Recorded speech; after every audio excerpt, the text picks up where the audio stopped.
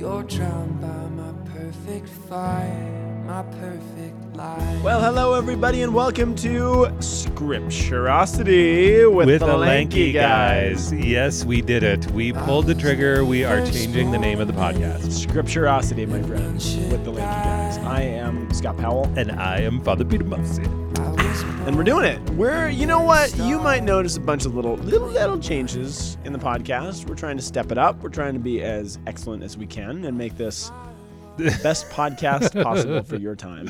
Yeah, we're trying to make it worth your time, everybody. Yeah, because we know that you guys give us like 45 minutes of your time, or 52, depending on how long we talk. But that's what we want to. We want to be like efficient, streamlined. I do always wonder if you give us all of it, or if you start listening and then after like 25 minutes you're like, I gotta go.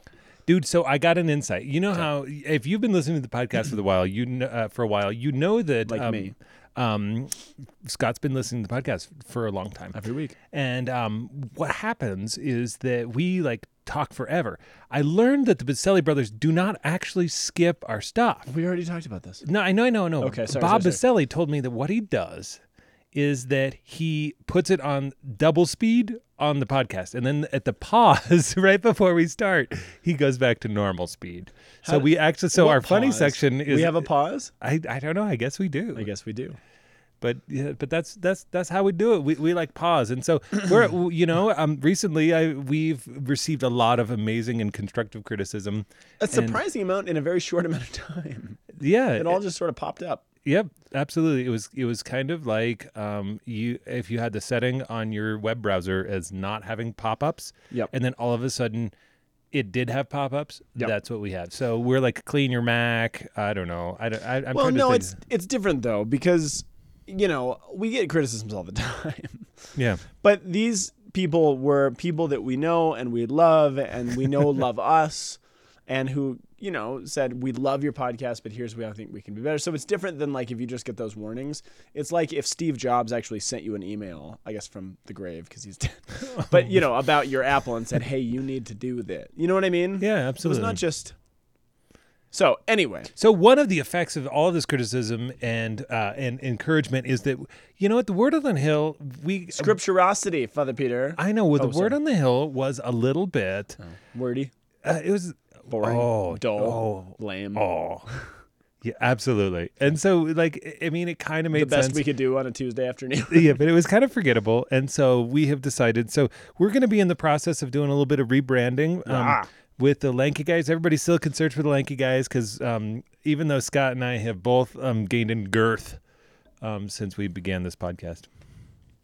You mean? What do you mean by that? I mean, your belly. Really? This is the thing. I've been working out. We just ate bratwurst before our... You know that we have lunch before we ever podcast with you guys. So if you're wondering why we talk so much, we've already been talking a bunch. And it just got warmed up. Yeah, we just getting warmed up. Yeah, somebody suggested that we maybe get together beforehand and do all of our small talk and catching up then. And I was like, we already do that for an hour before the podcast. This is us already caught up. Oh, but maybe that's the problem. Yeah. Okay, so we should jump in, shall we? Dude, this week, the water is good. My toes are feeling like... is warm. Yep. Okay, so we are looking at... where are we? We're in the 22nd Sunday of Ordinary Time. Which could be Blessed John Duckett. No, we're not. No, we're not. That's not what we are. We're 23rd. 23rd. Sorry. We had a conversation this morning in my office about last week's readings. Yep. So I had them pulled up. So we're in the 23rd. So he studied those last for today. Did not. Stop it. I know. I studied the real ones too. But so it's the 23rd Sunday in Ordinary Time, which I like the names of these saints for the September 7th, which is Blessed John Duckett. Duckett, and Blessed Ralph Corby. Oh, I know him. He was my butcher. No, doesn't he sound like a butcher in Brooklyn or something? Hey, I'm Ralph Corby. Father Ralph Corby, pray for us. I knew it. I went to college with a guy who's now a CFR, so he's one of those Franciscan priests in the Bronx, and he was from Long Island, so he had this thick accent. He would just go up and down the halls just listing people's names. He'd be like, Scott Powell of Boulder, pray for us. It was really funny. It was funny at the time. That wasn't as funny telling the story. No. But anyway, it was really very Ralph, funny, actually. whatever his name is, pray for us. You made it existential by the thing. Oh, good. Yeah. It's all meta. So our first reading today is from Zeke, dude. It's Zeke 33, 7 through 9, man. Also known as Ezekiel. Ezekiel, Yeah. 33, 7 through 9. Which the worst Zeke in the whole world is from Lost, man. Oh, no. That was Bluebeard said, "What's up, Zeke?" But that's in the first season. So we're going to move on to the Who's Zeke in responsorialism. Lost? Dude, no. Do you remember when We Bluebeard, shouldn't go here. at the very beginning of the first season, he's like, "What's up, Zeke?" Oh, no. And what's his name calls Bluebeard Zeke, but that's, I don't know. This is very obscure, and I can't even remember everybody's name. I don't remember, and I liked Lost. Okay, our psalm, responsorial psalm, is Psalm 95. No, is that true? Yeah. Oh, no wonder. It's because I was looking at last week's. Okay, Psalm 95, which I know very well. Verses 1 through 2, 6 through 7, 8 through 9. Verse taken from verse 8. Verse 8. And then we are in Romans, your favorite. My favorite. It is sort of my favorite, but the longer the dissertation goes on, the more we're becoming enemies. But I still love Romans very, very much. Dude, you're a Roman Catholic, dude. There's no way. Man. It's true. So we're in Romans 13th. 13th. 13th. We had Romans 13th, The 13th chapter, book of Romans. chapter 8 through 10. Actually, it's verses 8 through 10. Okay. I don't even know what's going on, man. And our gospel is from Matthew chapter 18, verses 15 through 20. A very famous set of readings. Yeah. These are good readings for Father Brady, who's walking through the thing, getting ready to say mass for the old people. Hi, Father Brady. So I love this book by Patrick Henry Reardon about Christ in the Psalms, and it's kind of my go-to for the Psalms. But I swear, every single week for the last couple months, it's begun with Psalm whichever has for many centuries been the opening of the Christian day. They can't all be the first psalm of the day, can they? No, well, there's like three or four. Have you been reading this? I feel have. like every single week. Yeah. He says the same thing. This is the thing, though, is it Psalm 95? Did we just skip the first reading? I know. I'm not. Sorry, I don't mean to get into the psalm. I just am pointing something out. Okay, let's back up. Ezekiel. Let's not talk about the psalm. I just wanted to note that about the book. Okay. The commentary upon the psalm. Yeah. No, Not the psalm he itself. does. He actually has been saying that we've been going through the introits, as they would say. So he's right. So Yeah. he's not just No. out of things to talk about. Okay, so Ezekiel. Let's talk about our buddy Zeke. Dude, Zeke, man. So, what? Sorry, you had something to say. No. You should say it. No, I was just saying that that's a good nickname. Ezekiel, this is kind of nice. So we've been in Isaiah for a long time, right? Yep. And last week we had Jeremiah. So they're actually following the liturgy is following the order of how the prophets appear to us in the text, and also sort of the historical context too. So Isaiah spans this massive amount of time from King Ahaz and up until the destruction of the temple and all this stuff. And then Jeremiah, remember, he was sort of on the ground. He was kind of beat up by God. He had to proclaim this message of terror and violence and all this stuff. And he was mad, and he saw the destruction of the temple and all this stuff. Yeah. Then we get Ezekiel. So we've sort of seen this kind of systematic look at what led up to the destruction of the temple in Isaiah and Jeremiah. And now Ezekiel... Excuse me, I have a little bit of a cold, so I apologize, everyone. Yeah, you sound a little congested. Yeah, I'm a little bit sicky. You know what? Nar. I have a sicky nar, dude. That's Tom that's showing here right there. That's so Colorado. I have a medical solution for you. It's called Ezekiel bread. Oh, very good, very yeah, good, very yeah. funny, very funny. You know Ezekiel bread? If you guys all eat Ezekiel bread out there, do you know that it was actually given in the book as a punishment for people? So it's this whole health food movement that it makes this complete protein. It's all this great stuff, but it was actually a punishment, and it was to be eaten on top of dung. So you're not eating it properly unless you're eating it on a plate of poop, according to the scriptures. Anyway, we should move on. I'm just being biblically accurate. That's all. All right, so here's the thing. Isaiah and Jeremiah were looking at the destruction of Jerusalem from the perspective of Jerusalem itself, right? Okay. So they were there, they were on the ground, they were watching it all take place. Ezekiel gives a slightly different perspective on the same story that we've been in the last couple of weeks, which is kind of cool, right? So here's Ezekiel's deal. So Ezekiel was a priest, so he was fairly noble.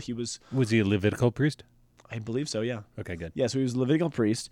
He was taken. So when Babylon came, so Jeremiah, has been talking about it's coming. You got to turn your ways. You gotta watch out. It's gonna come. It comes. So what's his face? Nebuchadnezzar comes, the king of Babylon. They take over Jerusalem, and remember they took waves of exiles. And so the way that Babylon's immigration strategy went was basically they would go into a nation and then they would find the most successful people, right? The craftsmen, the most valuable, people who could do something. Oh, yeah. We were take talking them about first. That. Yeah, we talked about this. Take them first. Then they would come back and kind of find other skilled people and, the kind of laborers. Take them. And then they would come back and find all the poor and, the homeless and everyone else. And then they would just kill them off. And they said, you're worthless to us. Well, our immigration policies is a little bit similar. Well, yeah, that's the thing is that if you want to go there, but you want to defect from a country, if you're a valuable intellectual, it's like what are you offering, and are you a skilled laborer, and then it starts to go down from there, and then we start to reject those who are, but which is so funny because it's opposite in our world because I mean I spent some time down in Houston, and I'll tell you that economically, you really need unskilled immigrant labor for the economy for a lot of this stuff to be able to actually even go. And that's where it gets so confusing. Well, this is where the church steps in and says, look, we don't want to make a political statement about immigration, but we need to uphold the dignity of the human person. Yes. And it's great that we have the skilled people from these countries, but we have to pay attention to the poorest of the poor and how are they actually being treated. So anyway, but it is strikingly reminiscent. So Ezekiel, being a Levitical priest and kind of more noble, was taken very early on. I think he was taken in the first wave of exiles. So he doesn't actually see Jerusalem fall. He's taken up to Babylon before Jerusalem is destroyed. So there's actually a long time in between his capture and taken up to Babylon and then the fall of Jerusalem. So what Ezekiel does, he is given these series of visions by God. So up in Babylon, which is present-day Iraq, he's given visions of what's happening back in Jerusalem. So while Isaiah and Jeremiah tell you about the destruction of the temple from an earthly perspective, they simply tell you what's happening. Yeah. Ezekiel gives you the same story, but he has a heavenly perspective. God gives them dry bones. So he's giving you what God is showing him. Does that make sense? Yeah. Which is a really profound insight into this story being told from different perspectives. Which is super cool because what happens is that if you read Ezekiel and his divine prophecies, what you'll find is that it's very reminiscent and very striking in the same kind of tone that Revelation sets. Absolutely. Absolutely it is. And one of the really important themes that comes up in Ezekiel. So do you remember what one of the very first visions Ezekiel saw was? Is them bones? No, that was later on. Okay, that was like sorry. 37. Didn't he see chapter 1, the fiery chariot? Yeah, the fiery chariot. Do you remember what that represented? No. Well, what does the fiery chariot usually represent? It's the throne of God. The throne of God, right? But here's the thing. So the throne of God had been seen before, and there had been writings about this, but Ezekiel saw it on wheels, which was weird. So here's the throne of God, but it's mobile somehow. But where is Ezekiel? He's in Babylon. He's in Babylon. And what's everybody thinking? Oh. We have no God anymore. He's left us because God was in Jerusalem. We're up in Babylon now. What do we do? And Ezekiel is shown this vision of a God who is mobile. He's on wheels, which is just kind of a beautiful way of expressing, look, God is not tied to Jerusalem. He's not tied. He is fully present in the Eucharist, in the tabernacle, but he extends beyond that. He is everywhere, and he is mobile, and he will work with us no matter where we are to bring him back to himself. And so that's one of the things Ezekiel is meant to remind, because again, he's among all these exiles who are losing hope, and he's saying, no, look, God is here as well. God's not tied. You can't put him in a little box and then lock the door. He is. Well, I mean, he's on wheels. You kind of can. As I was saying that, I thought of the tabernacle and locking the door, but that doesn't lock God in. It keeps people from doing stupid things. So Ezekiel, okay, 3 parts of Ezekiel. Here's your crash course on Ezekiel, okay? Part 1, you've broken the covenant, therefore repent, okay? Israel broke the covenant. Broken covenant, repent. Covenant's broken, repent, which is the same thing that Isaiah and Jeremiah said, right? Because we're dealing with exile stuff. Same stuff. Part 2, you didn't repent, didn't work, it didn't happen, therefore judgment is coming on you. You're going to get judged. There's going to be punishment. You're going to be in exile for a while. And not only that, but it's also coming to the other nations who do not turn back to God, right? So judgment's coming upon the world. To us, to the world out there, to the people who know God, to the people who've rejected God, to the people who, are doing foolish things, right? Okay? No repentance equals punishment.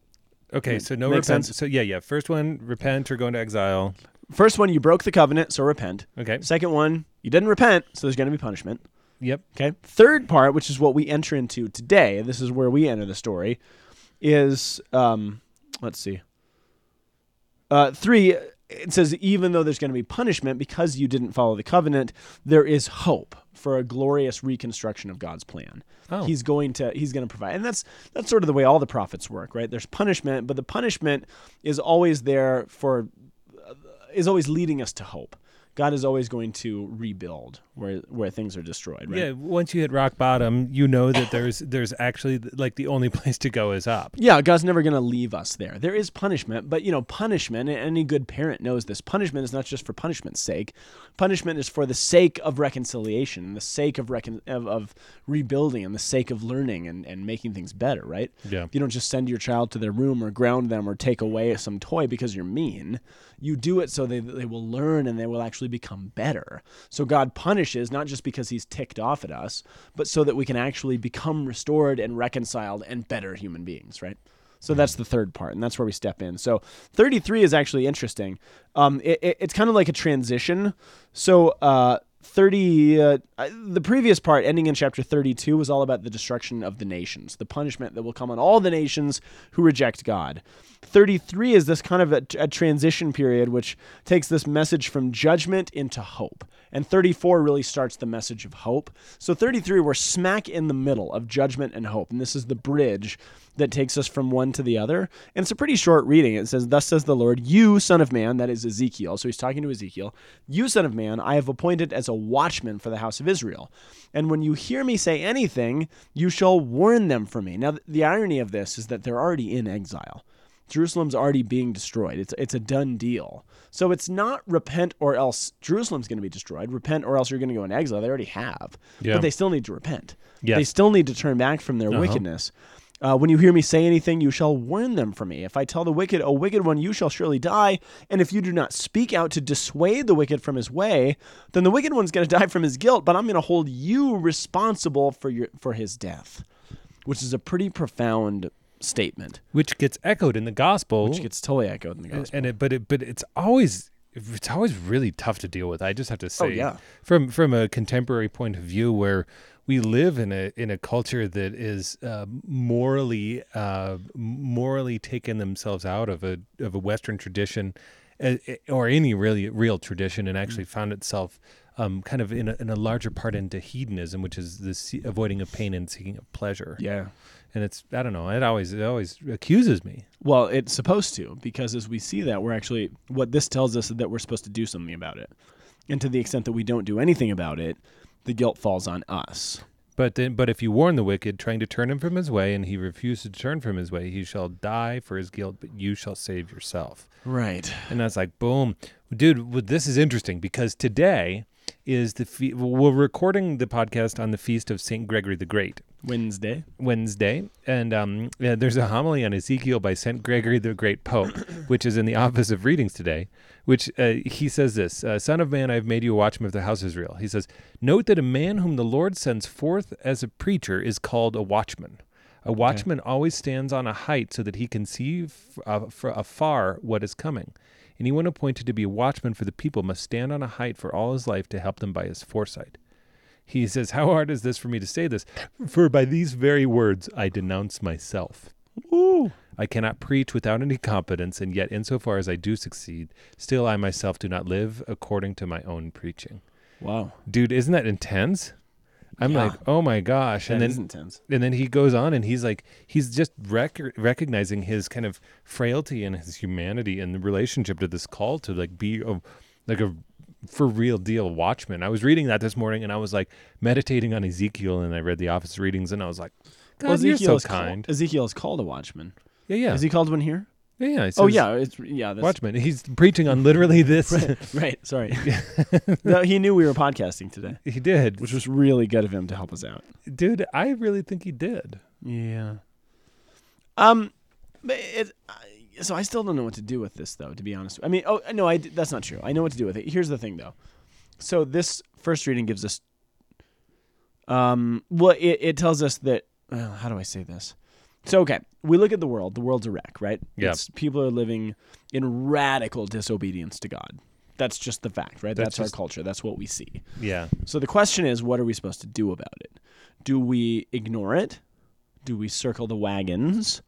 Those are the first two options. According to Ezekiel, are those two things acceptable? No, No. Do we stand on a street corner and preach against it? I don't think that's the right thing. I don't think either. that's the right thing either, right? This is where there's a kind of a supernatural prudence and grace that has to come in here, because we can't just ignore it and say, well, tough luck for those people. They're far from God. But, and this is what the Pharisees said. Thank goodness I'm not like them, right? Like these terrible hypocrites and tax collectors and prostitutes. Yeah. We can't say that. But if we stand up and, there's a guy that hangs out at CU on the campus just a couple blocks away that'll go on that big thing outside the UMC by the big fountain. Yep. And he just yells at people how they're going to hell. It's horrible. Which is a terrible idea, but I can see him reading Ezekiel and be like, yes, this is what I have to do. This is what Ezekiel is calling. This is what God is calling me through Ezekiel to do. That's not what you're supposed to do. Don't stand at people and shout that they're condemned and then they're wicked. Well, see, this It actually takes... It takes something, and this is what it takes. This is actually in the subcontext of what he's saying. He says, and if you do not speak out to dissuade the wicked from his way. Oh, I see where you're going. It's relationship. You actually are called to be. Are you actually dissuading them, or are you just shouting at them? Are you just shouting at them? Because there's a quid recipitur sugudum modum recipientis principle working here. Yep. Which means that which is received received according to the mode of the receiver. That's why all those words repeat. Which is like, there's a principle in the midst of this. It's like saying, like, what does it actually take to dissuade somebody who is pursuing wicked things from their way? Yes. Man, I will tell you, that is where we live. That's what we do on our college campus, is that there's a lot of people who have taken a culture to themselves, which is destroying their very nature. Yes. Now, this isn't everybody, and there's a lot of people that are just like holy and awesome. And then the holy and awesome ones, every once in a while, they sit you down and they say, hey, like people telling us to quit being funny. They say they're trying to dissuade us. They're not saying to quit being funny. I know. Well, some people are. That was one. There was for the love of everything that's holy, stop using puns. Oh, well, it's debatable whether those are funny or not. No. So, anyway. Thanks for that. I really appreciate. No, but that's the thing is, people said, "Hey, stop checking Facebook while you guys are on the podcast," which is actually like, you know what? Okay, you guys, we accept we're part of the culture, and guess what happens inside of us is that we get caught into this thing, but then somebody actually stands up and says, "You know what? Don't answer your phone when you're doing a podcast. Talk to me." I did answer my phone last time. I've done it too. I was like, "Oh, I'd Father Peter do that," and he was like, "You did it. You've done it too." Which is, but the only reason I accepted that is because I know this person and I trust them, and I know that they love me, and I know that they want our good, and I know that they actually love the podcast. And so when he said that, I was like, wow, that kind of stings. But yeah, you're probably right. But I can hear that because I trust you and I know you. You can't just go up to somebody on the street and start telling them how they're sinning, or not that was a sin that we answered our phone, but which leads us to this. Which leads us to what? If today you hear his voice, I knew it. Harden not your hearts. So this is Psalm 90. Father Peter just shoved the mic into my face I was just in an effort to fix it, but help you you did just adjust shove it into my face. I did. Psalm 95, which I think I made fun of this in the beginning of the podcast, didn't I? Yeah. Which is traditionally the prayer that Christians pray to the beginning of the day, which is what Patrick Henry Reardon says for every psalm that we've been reading lately. But that's okay. And in this psalm, though, one thing that struck me, though, in what I read from him, there is all of this. So if it's a prayer that's been traditionally prayed at the beginning of the day, it begins with this invitation to praise God. It says, "Oh, come, let us exalt in the Lord. Let us shout with joy to God, our salvation. Let us come with confession before his faith. Shout to him in joy with the psalms. Come, let us adore and fall down and weep before the Lord who made us." And here's what Reardon says. He says, all of these sentiments will mark our prayer during the course of any Christian day. Joy and exultation, exclamation and resounding praise, humble adoration, weeping before the Lord, sorrow for our sins, sometimes the joy of his redeeming grace. All of these things should actually be a part of the Christian day. Like, we recognize God, we weep for our sins, we'll go through struggles, we'll have joys, we'll have tears, we'll have laughter. All of these things actually mark the Christian day, and all of these things are, in a certain sense, salvation history in short. Right? our day, the Christian day, should contain the story of salvation history. We are faithful one moment, we'll screw up another moment, we will be brought back to God's grace, we'll ask for forgiveness, we'll laugh at things, we'll weep over things that are hard in the world because the world's a messy place, we'll rejoice over things that we see that are good. If we have the eyes of faith, we should be able to see the entire story of salvation history in our everyday lives. Does that make any sense? Absolutely. That's what I took from that. So if today you hear his voice, harden not your heart. See the story. Recognize what he's doing. And even in the bad parts, even in the parts where you've blown it, recognize, hear his voice, and don't harden your hearts to that and turn away from those things and become embittered or shamed or whatever. Turn back to him. Enter into the story because you realize the people who have come before you. You realize that the story of Ezekiel, for example, contains this statement that you got to repent, a summary of the fact that they didn't repent, and then a telling that there's going to be hope despite that. Does that make sense? Yeah. That is the Christian day, and that's what this psalm is actually doing in the Psalter.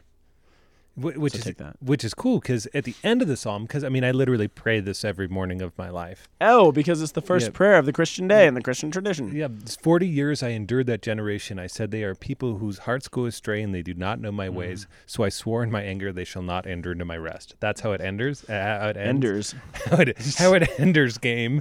But no, how it ends, which is so funny because it actually stands as a stern warning saying I sometimes that's I've thought about this a lot where I'm like, that is such an intense way to end the first prayer of the day. Yeah.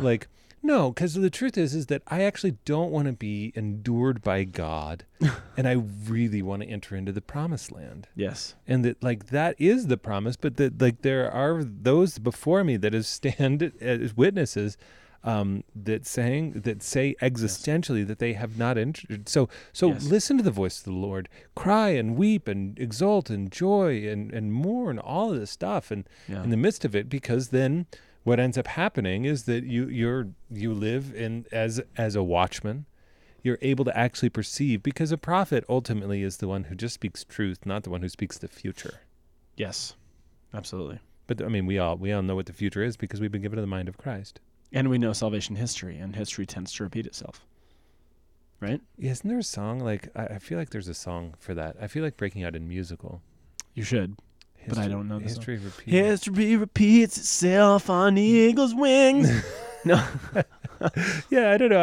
I have to think it's like some alternative indie song or something. I don't even know, man. So not what I was singing. Yeah, no. The on eagle's wings.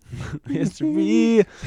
Oh, it's the best. Yeah, man. Doo-doo. So Romans. That leads us to Romans. that doesn't lead nobody It to Romans. does. Dude. It led everybody. That's what they were thinking. They're like, oh, that reminds me of the second reading. They're like, So reading 2. why does this happen? So Romans 13. Now, if you remember from last week, we're in Paul's kind of wrapping up section of the letter. So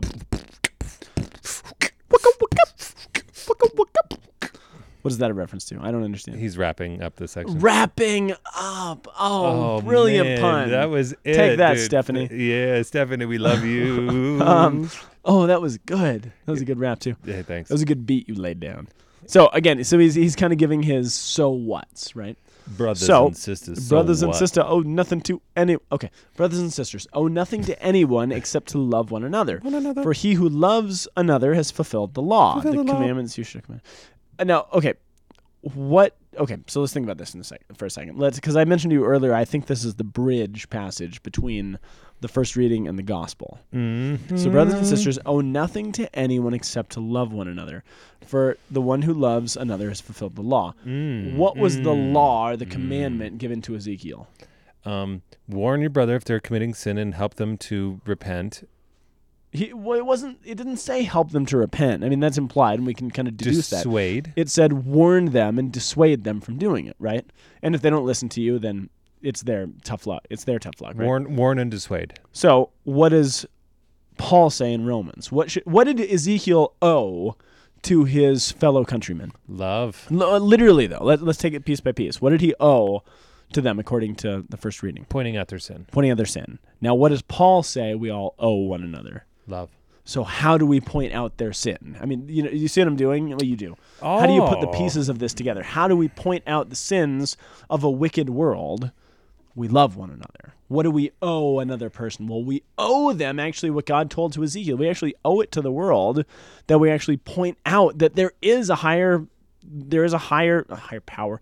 There is a God who loves them. There's a God who died for them. There is a reason to turn away from the things that are actually destroying us, both individually and as a culture. There's a good reason that we should not be doing these things. Why should we do that? Because what we owe them at the end of the day is to love them. We owe it to them that we turn them away from their wickedness, or we do our best. How do we do that? It's through the love that we actually owe to all of these people. So I'm seeing this as in my mind, this is the link between everything. Does that make sense? Yeah, that's a phenomenal link. And he goes on, the commandments: you shall not commit adultery, you shall not kill, you shall not steal, you shall not covet, and whatever other commandment there may be, because I forgot the other 7 right now, are summed up in, he didn't forget them, are summed up in this saying, namely, you shall love your neighbor as yourself. Love does no evil to the neighbor, hence love is the fulfillment of the law. Love does no evil to the neighbor. What do we want so many... those of you listening, or you and I, who are, good, faithful Christians, and we do the things we're supposed to do, and we're Orthodox, and we read, Catholic News Agency, and we watch EWTN, we do all the right stuff, right? Mm-hmm. We look out at the world, and what do we think? So often. We look at CU, we look at Boulder, we look at people in our world, and I just think, what a bunch of idiots. What a bunch of fools. What is wrong with these people, right?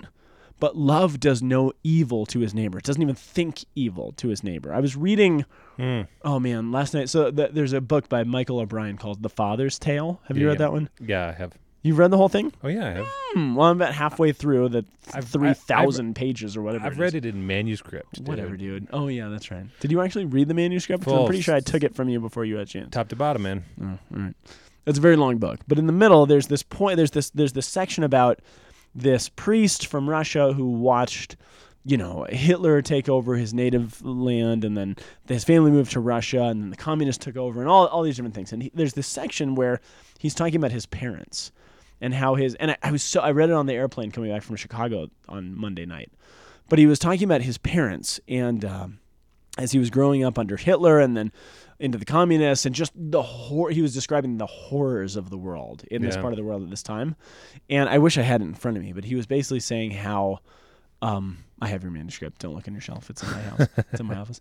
But he was saying how his parents, God bless his parents, they were people of great faith because they shielded him and they protected him. They did not let he and his siblings see hatred.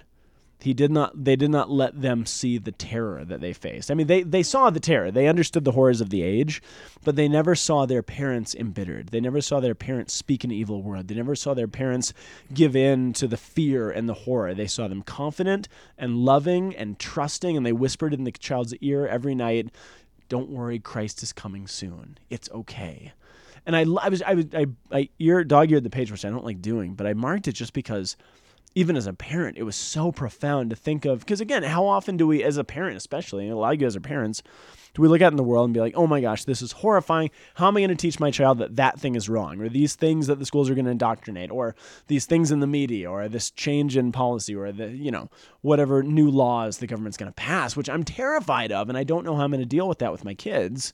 And I was reading that passage about horrors facing the world and how this person, he's a fictional person, but this fictional person became a priest ultimately because his parents held no anger, held no hatred to these people. And how many of us who are parents or priests or whoever just want to hate the world because it's a hateable place.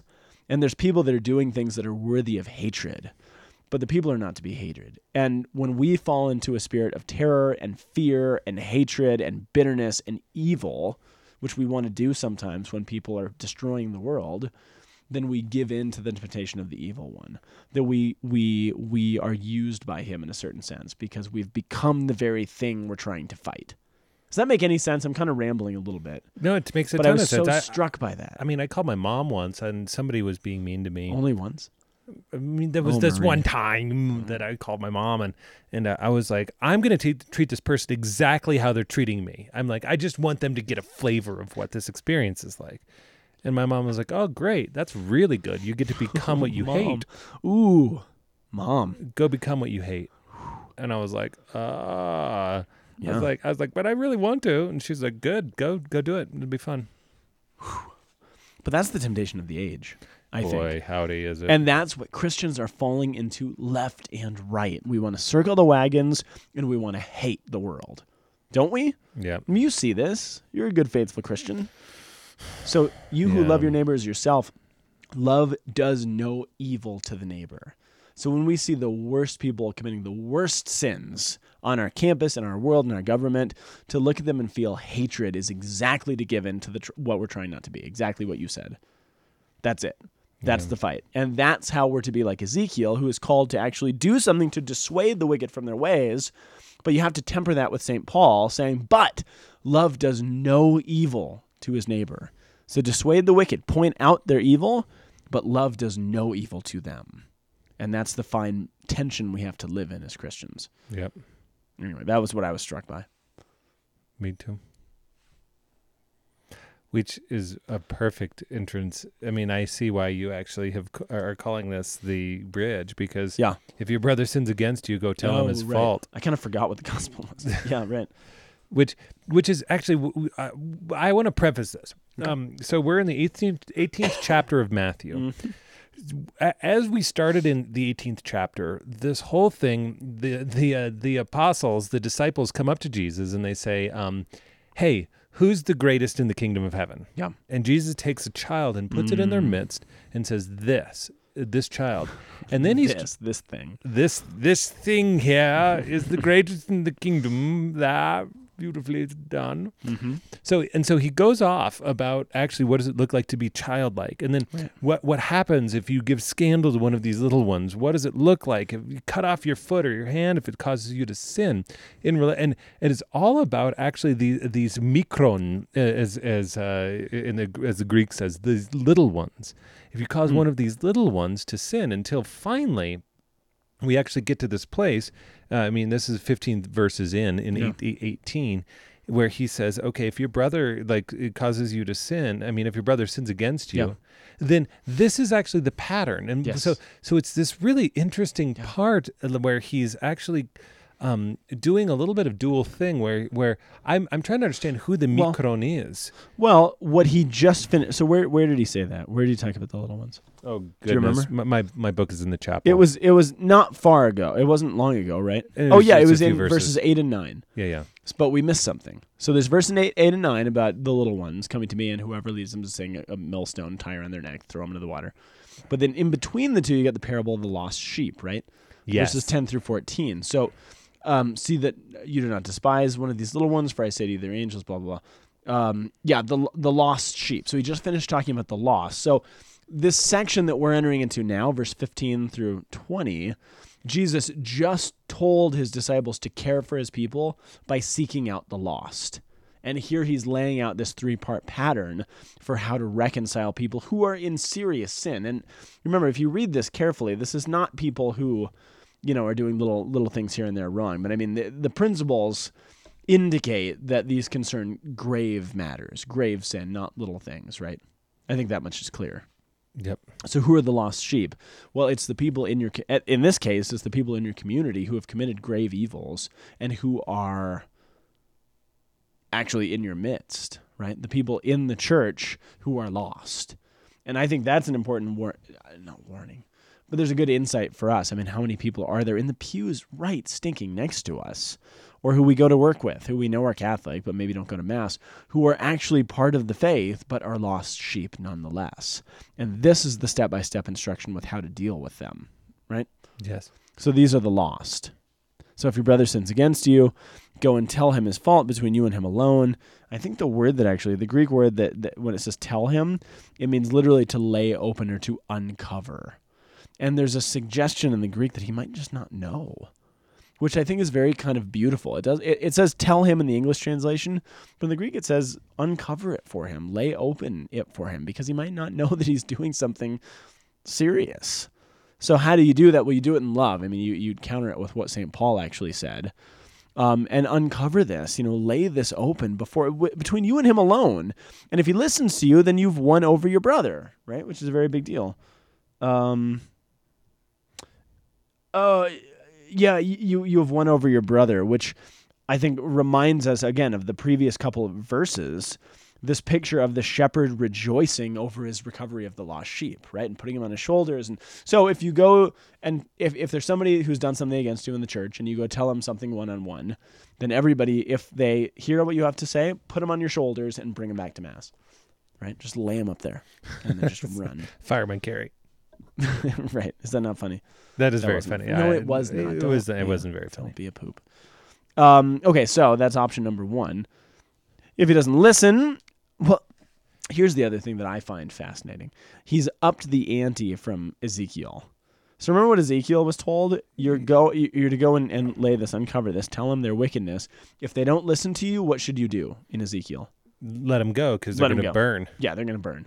What does Jesus say? If they don't listen to you, come back with another so that all the things can be confirmed. Try it again. Yeah. Keep trying continuously. It gives you 3 different chances. So things have changed from the Old Testament law to the New Testament law, right? We're not just going to let somebody go, especially if they're a lost sheep. So yeah, bring somebody else, bring 2 or 3 witnesses. We don't know if these are witnesses of the sin or just witnesses of the discipline. And if they refuses to listen to that, go tell the church. And if he refuses to listen even to the church, then treat him as you would a Gentile or tax collector. This is what I'm most struck by in today's reading. This one I could not make sense of. Oh my gosh! Well, because partly, I mean, it's like I look at what does Jesus do for the Gentiles and the tax collectors? That's the question. That's it exactly. What does he do? He draws them in. He invites them even more. Exactly. So the way we're all tempted to read this, which is if they don't listen even to the church, then just cast them off and just ignore them. Yeah. No, that's not what he's saying. Treat them as a Gentile, a tax collector. How does Jesus treat Gentiles and tax collectors?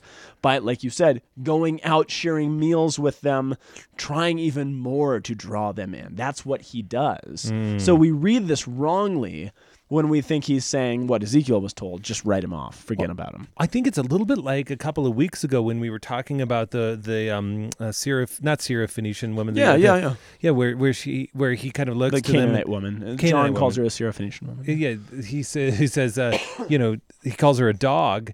Yeah, kind of eliciting from them this response. And in a certain sense, he's like, treat them as tax collectors and Gentiles. Exactly. And like this is the exact same thing. And so he's actually playing with their emotions. And, I think so. And playing a little bit with us because at first glance, we only want to circle the wagons and we only want to actually take care of our own inside. We want to be internal rather than actually now we've got double time. Here's my last thought on this, and maybe you have more. My last thought is this. This whole section ends by, it goes on, kind of says something else. It talks about the binding and loosing, which he already gave to Peter. Remember, he already gave Peter that authority to bind and loose sins. Now he gives it to the rest of the disciples.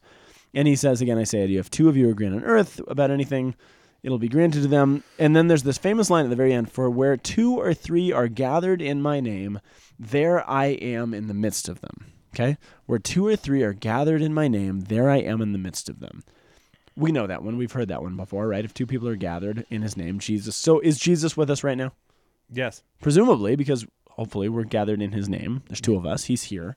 He's actually right over there in the tabernacle, but he's also here in a very real way. Yes. So we know that one, but what did Jesus just say? What was step 2 of winning back your lost brother or sister? Oh, bring your 2 or 3 witnesses. Bring 2 or 3 witnesses. I think this gets overlooked constantly. Oh my gosh, dude, you're blowing my brain. He says, bring 2 or 3 witnesses. What is he saying? Why should we have confidence that this is going to work? Because I'm there with you. He's saying, I'm coming. If you bring 2 or 3 people as witnesses to bring this brother back in my name, I am there in your midst. It's not a coincidence, I think, that this particular passage, this lesson is in the context of discipline and trying to point something out and bringing people back. And authority. Real, actual authority. How can you have confidence in that? Because there I am in your midst. Trust me. Man. Which again is a step up from Ezekiel, which was warn them, do it in love. I mean, that's assumed. And if they don't listen, you know what? Heck with them. In this case, it's warn them, do it with love. If they don't listen, go back. I will be with you. If they don't listen to that, go back with the church because I am the church. And if they don't listen to that, then treat it like my ministry. Go out like they've never heard of me before, introduce me to them, go and share a meal with them, and try to bring them back even slower. That's what I take from this whole thing. And that's the upping the ante of what Ezekiel was told to do. And wow, which is the call. I mean, like, the Balthazarian trifold thing, election, vocation, mission. Yeah. That, like, no, you're actually called into it. You have a specific role in the midst of it, but you have a mission, and that's actually where, like, that's what this thing is. Dude, you just like rocked my socks. Isn't it so funny how the intertextual expression, even within a reading itself, even within the reading itself, we almost ignore, like, if you're seeing 2 or 3 people and then 2 or 3 people, you're just like, you just connect them together, and you're like, oh, that's what they're doing. It's like literally not even rocket science. No, and I've never seen this before, and I've never read about it. I mean, somebody probably have seen this, but I thought it was pretty cool. But then the tax collectors and Gentiles, because Matthew makes an extensive expression because he's a tax collector. Right, exactly. And how did he get treated? He was called. He was called into the core of everything. Yes, that's exactly it. And so, like, exactly it. Dude, rocked my socks, baby. Pretty cool. Woo-hoo. All right, everybody, we got to go. Oh, we got meetings in 10 minutes. And you've been listening for a while. So we will be back next week with a brand new episode. You can send us an email, linkyeyes@thomascenter.org. Find us on Facebook. Send us your questions on Facebook or your comments or your criticisms, and we either will or will not listen to them.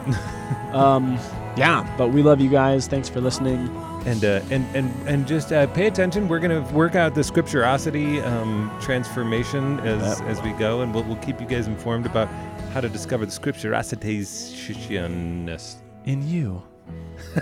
Okay, see you next week, everybody. Bye. Bye.